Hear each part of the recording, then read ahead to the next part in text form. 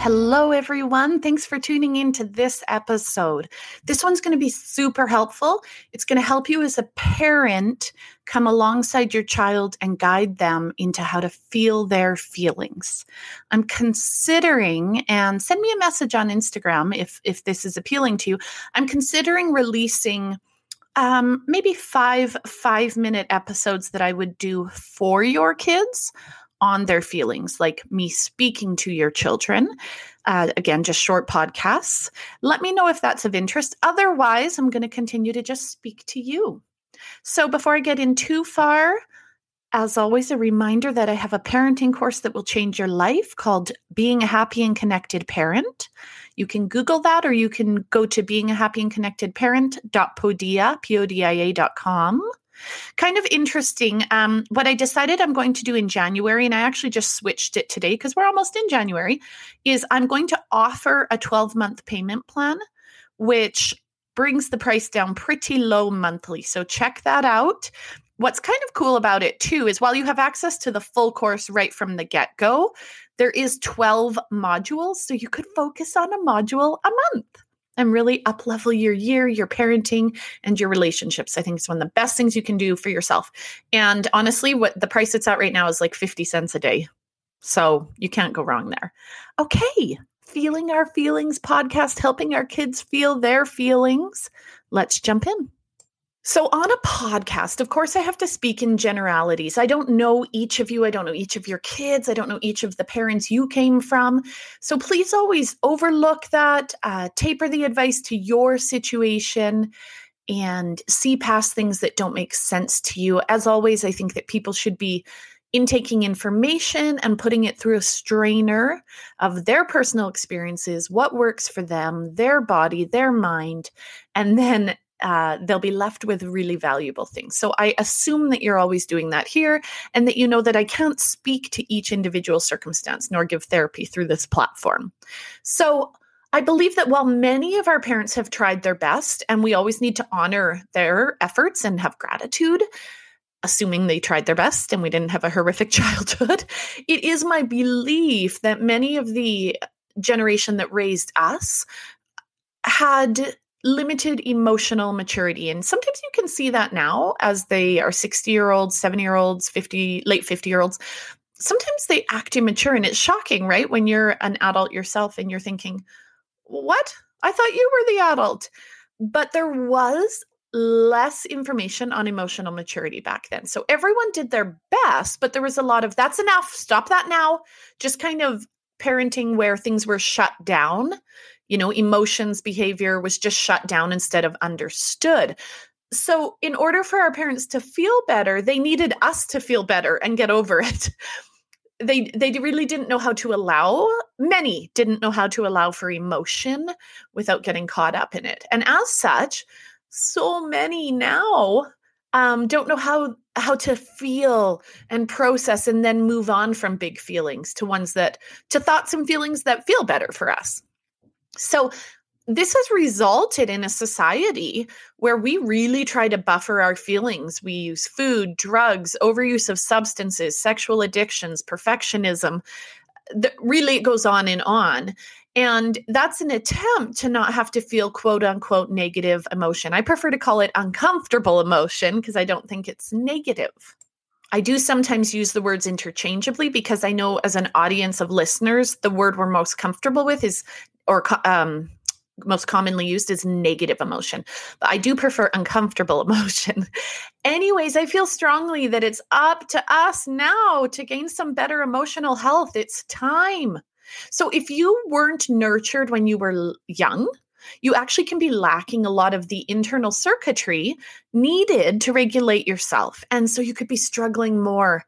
This really raises its head when we become parents, and we tend to need to be regulated in order to help our children regulate. And what happens is we notice that we kind of come up short, right? It's like that circuitry isn't there. And so that actually is a great segue into starting in sometime in January, I'm going to be releasing sorry, I didn't mean to do a commercial right here, but I think it's really important. It's going to be called Being a Happy and Connected You, where I do a series of series, a series of modules on processing overwhelm, disappointment, reparenting yourself, anxiety, inner self-talk. These will all be different episodes, modules that you can buy at a lower price point than my parenting course bit by bit. So really a reparenting yourself series. I'm beyond excited about it. But anyways, this is why I think it's important. This is why I'm putting it out there, because some of that circuitry can be missing. So we didn't learn how to cope. We often learned how to deny our feelings. And so there's a struggle now that we're in this role as parents. So often if your parents didn't accept and honor your feelings, but rather dismiss them and, you're fine, you likely don't honor your feelings now. And feelings buried alive never die. Friends, they bubble up.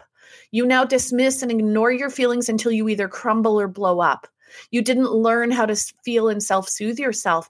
And it's possible because you grew up being dismissed instead of soothed. So again, not learning what that soothing looks like.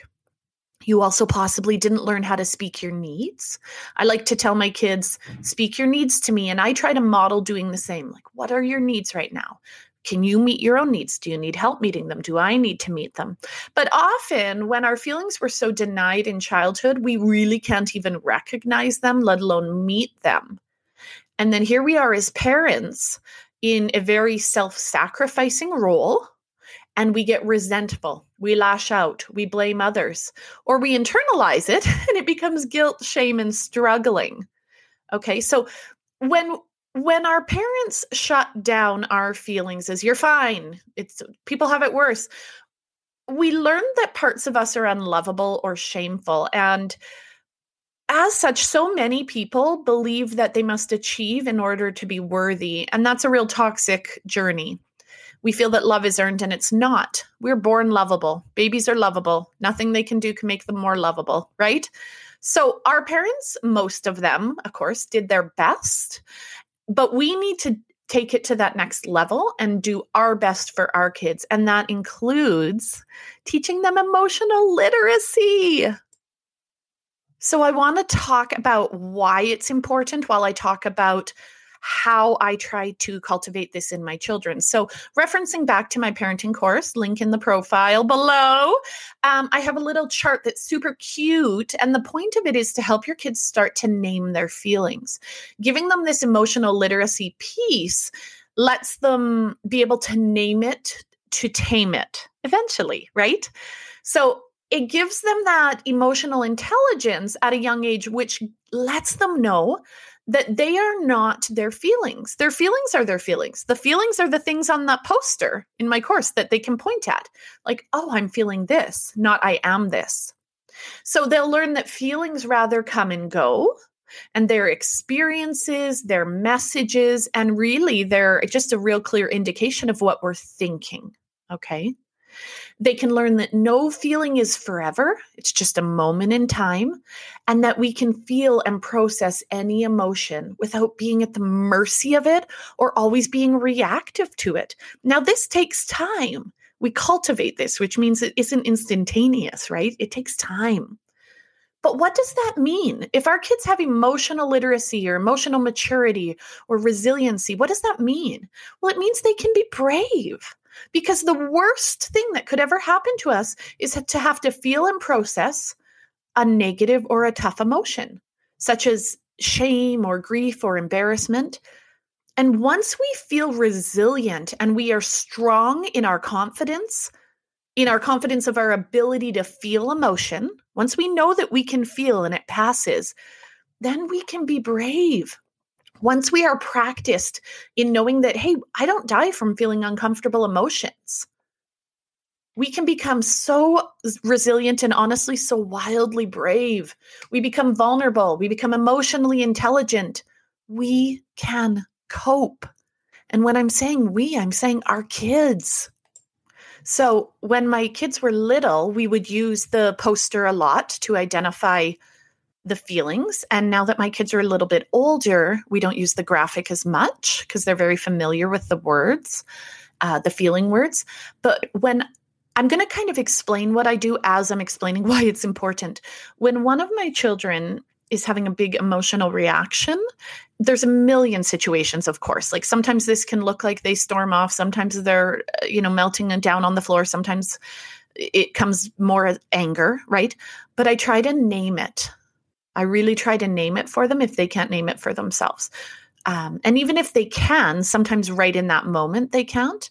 And so let's just say I have a child that's having a big reaction in front of me, and I can say, oh, wow, you're feeling such anger right now. Or, oh, you're feeling so disappointed. You wanted to go with dad.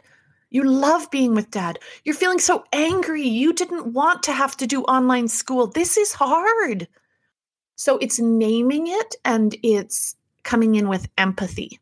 There's plenty of time for teaching later. Come first with empathy. Connect before you correct. So think about what you would want done to you if you were having a big reaction as an adult. You don't want someone being like, why are you acting that way? You want someone saying, you're sad or you're feeling sad. I prefer when it's detached, but sometimes you just say it as blunt as you can. So naming the emotion is step one. Step two, sometimes you need a little time here so that you can have a conversation. If your kid is screaming their head off, you don't try to, now what are you feeling in your body? But there is a time for this.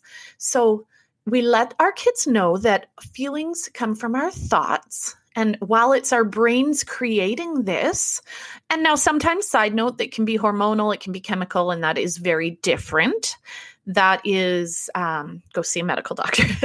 But for what I'm speaking about here, I'm talking about your average reaction, okay, is from our thoughts. And so while we can teach our children your feelings come from your thoughts, we also can simply validate them. So we need to let our kids know that feeling uncomfortable emotions, or commonly known as negative emotions, it's not a problem. It's very normal. We don't need to get away from that feeling. It's simply a vibration in our body coming from something that we're thinking. And it doesn't need to be pushed away. We can sit within that feeling. And sometimes that will cause stomach aches, right? Our bodies can have a really dramatic physiological reaction. If it's anxiety, we can be sweating. So sometimes really strong emotions can cause a physical reaction. Sometimes people will vomit from fear even. So we talk about it. We find it in our body. Step one is name to tame. Step two is going to be finding it in the body. So what does that look like? So sometimes that's as simple as, again, when the child is calmed down a bit, where did you feel that anger in your body? Was it in your shoulders? Were they tense? Did your head feel hot? I ask lots of questions. What does it feel like for you? For me, anxiety feels like this. Questions you can ask. Where is it in your body? Is it sharp or is it dull? Does it wiggle or is it a constant feeling? Is it hot or is it cold? Does it feel stuck or does it feel more like a shooting, pain? As we say that, as we find it in our bodies and breathe into it, like, oh yeah, it's sharp, deep breath. It's almost wiggling in there and stabbing. I counseled someone who held their fear in their hands. My hands just pulsate. I tense them up. So we did some breathing where we wiggled the fingers. We released it. We let it go. That's the feel to heal. You've got to find it in your body. Now, you can teach that to your children totally separate too. And in fact, I encourage you to have a family night where you talk about feelings in your body. In the moment, it can look more like this. Deeply feeling that something was unjust. It's never fair. This child's brain does tend to look for situations where things are unfair. And I can do a whole other episode on how to respond to children that are getting stuck in certain thought loops. But for this moment, the child had ran up to their bedroom. Now, I didn't go right after the disappointed child. I went to my room and I took about 3 minutes and I deep breathed, I was about to say. And I thought, nothing has gone wrong. I'm deep breathing. This child has allowed their reaction. Their feelings are real to them. To this child, this unfair iPad sharing feels like a very big deal. And then I do what I did an Instagram about this. I go in love. So once I'm regulated, I go in love. So I approach the child. They're laying on their bed face down, crying, sobbing. And I start rubbing the back. And I say, step one, the emotion. You're feeling like this is unfair. You're feeling anger. You're feeling sad. And the child clarified, I'm feeling like it's unfair. Now, even in therapy, when you take a stab at the emotion, if you get it wrong, the client will correct it. The child is the same. It doesn't break the connection at all. It shows the child you're trying to understand, and the child clarifying just adds to the connection. Don't worry about naming the emotion wrong, is my point. It's totally fine. What's going on for you here? You know, the child talked a little bit. It's just so unfair. Yeah, you feel it's unfair. You do. You feel like you never get a turn with that. I wonder if that's true. I wonder if, so then I go to wonderment a little bit. But mostly I just stay in the emotion with them. Let's take some breaths. Where are you feeling this in your body? When it feels like something's unfair, where do you feel it? In this moment, I feel it in my hands. I want to slam my fist down. It's unfair. Yeah, it's unfair and your fists want to slam. Does it feel hot in your fists? No. Light? No. Heavy? Yes, it feels so heavy. Let's breathe through that. Let's feel that heaviness. It feels unfair and my fists feel heavy. Does it feel sharp? Does it, so you go on like this. Let's breathe through it. Let's release that feeling so we can talk more about it. Let's get that unfairness out. Let's see it. Let's feel it and let's breathe it out. We can release it and then we can get a plan together. So when I'm helping my kids feel things, we spend a lot more time in the land of feeling and validating and empathy than we do talking it through. That's because I really feel like once we've attended to the feeling and emotion, many, many, many times our kids can figure it out, or they can just let it pass. Sometimes we are just disappointed and sometimes things just are unfair. Right? That's sort of this concept of holding space. I'm going to read to you a quote. Parker Palmer says, here's the deal. The human soul doesn't want to be advised or fixed or saved. It simply wants to be witnessed, to be seen, heard, and companioned exactly as it is. When we make that kind of deep bow to the soul of a suffering person, our respect reinforces the soul's healing resources. The only resources that can help the sufferer make it through. Often, back to me now, back to Riddell. Thanks, Parker. Often they can work through it themselves. Where they need help is allowing the feeling. Okay. So there's such a big difference between feeling a feeling and acting out on it, right? And it's okay to let kids know that feelings come and go and ebb and flow, and that sometimes our brains get hijacked by our lower brains and it feels so dramatic, right? There's some of that too. My brain is really reacting in this moment. I'll say that to my kids about myself. We need to remind our kids that feeling this emotion is what helps it pass. It's okay to cry. Crying is cleansing. Emotions are vibrations in our body that need releasing. So whether that's in an outburst or going on a walk or talking with someone or crying, the energy needs out. Or that we can open up to our feelings and emotions and allow them. Let them be there where they need to be and accept them and go look at them. Take a look at them. Imagine you got a microscope. No, not a microscope.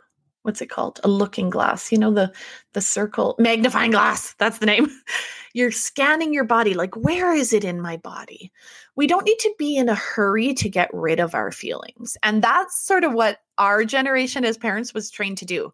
It's like, shut that beep down, right? Like, get rid of that. No, we're teaching our kids the opposite. We want them to soften and open up to the emotion. Otherwise, we really turn into people that are trying to control everything and control the outside world because we're resisting simply feeling. The healthiest thing that we can ever do is feel. You can even hear me here, right? As we feel and open up and we're not mad that we have this emotion.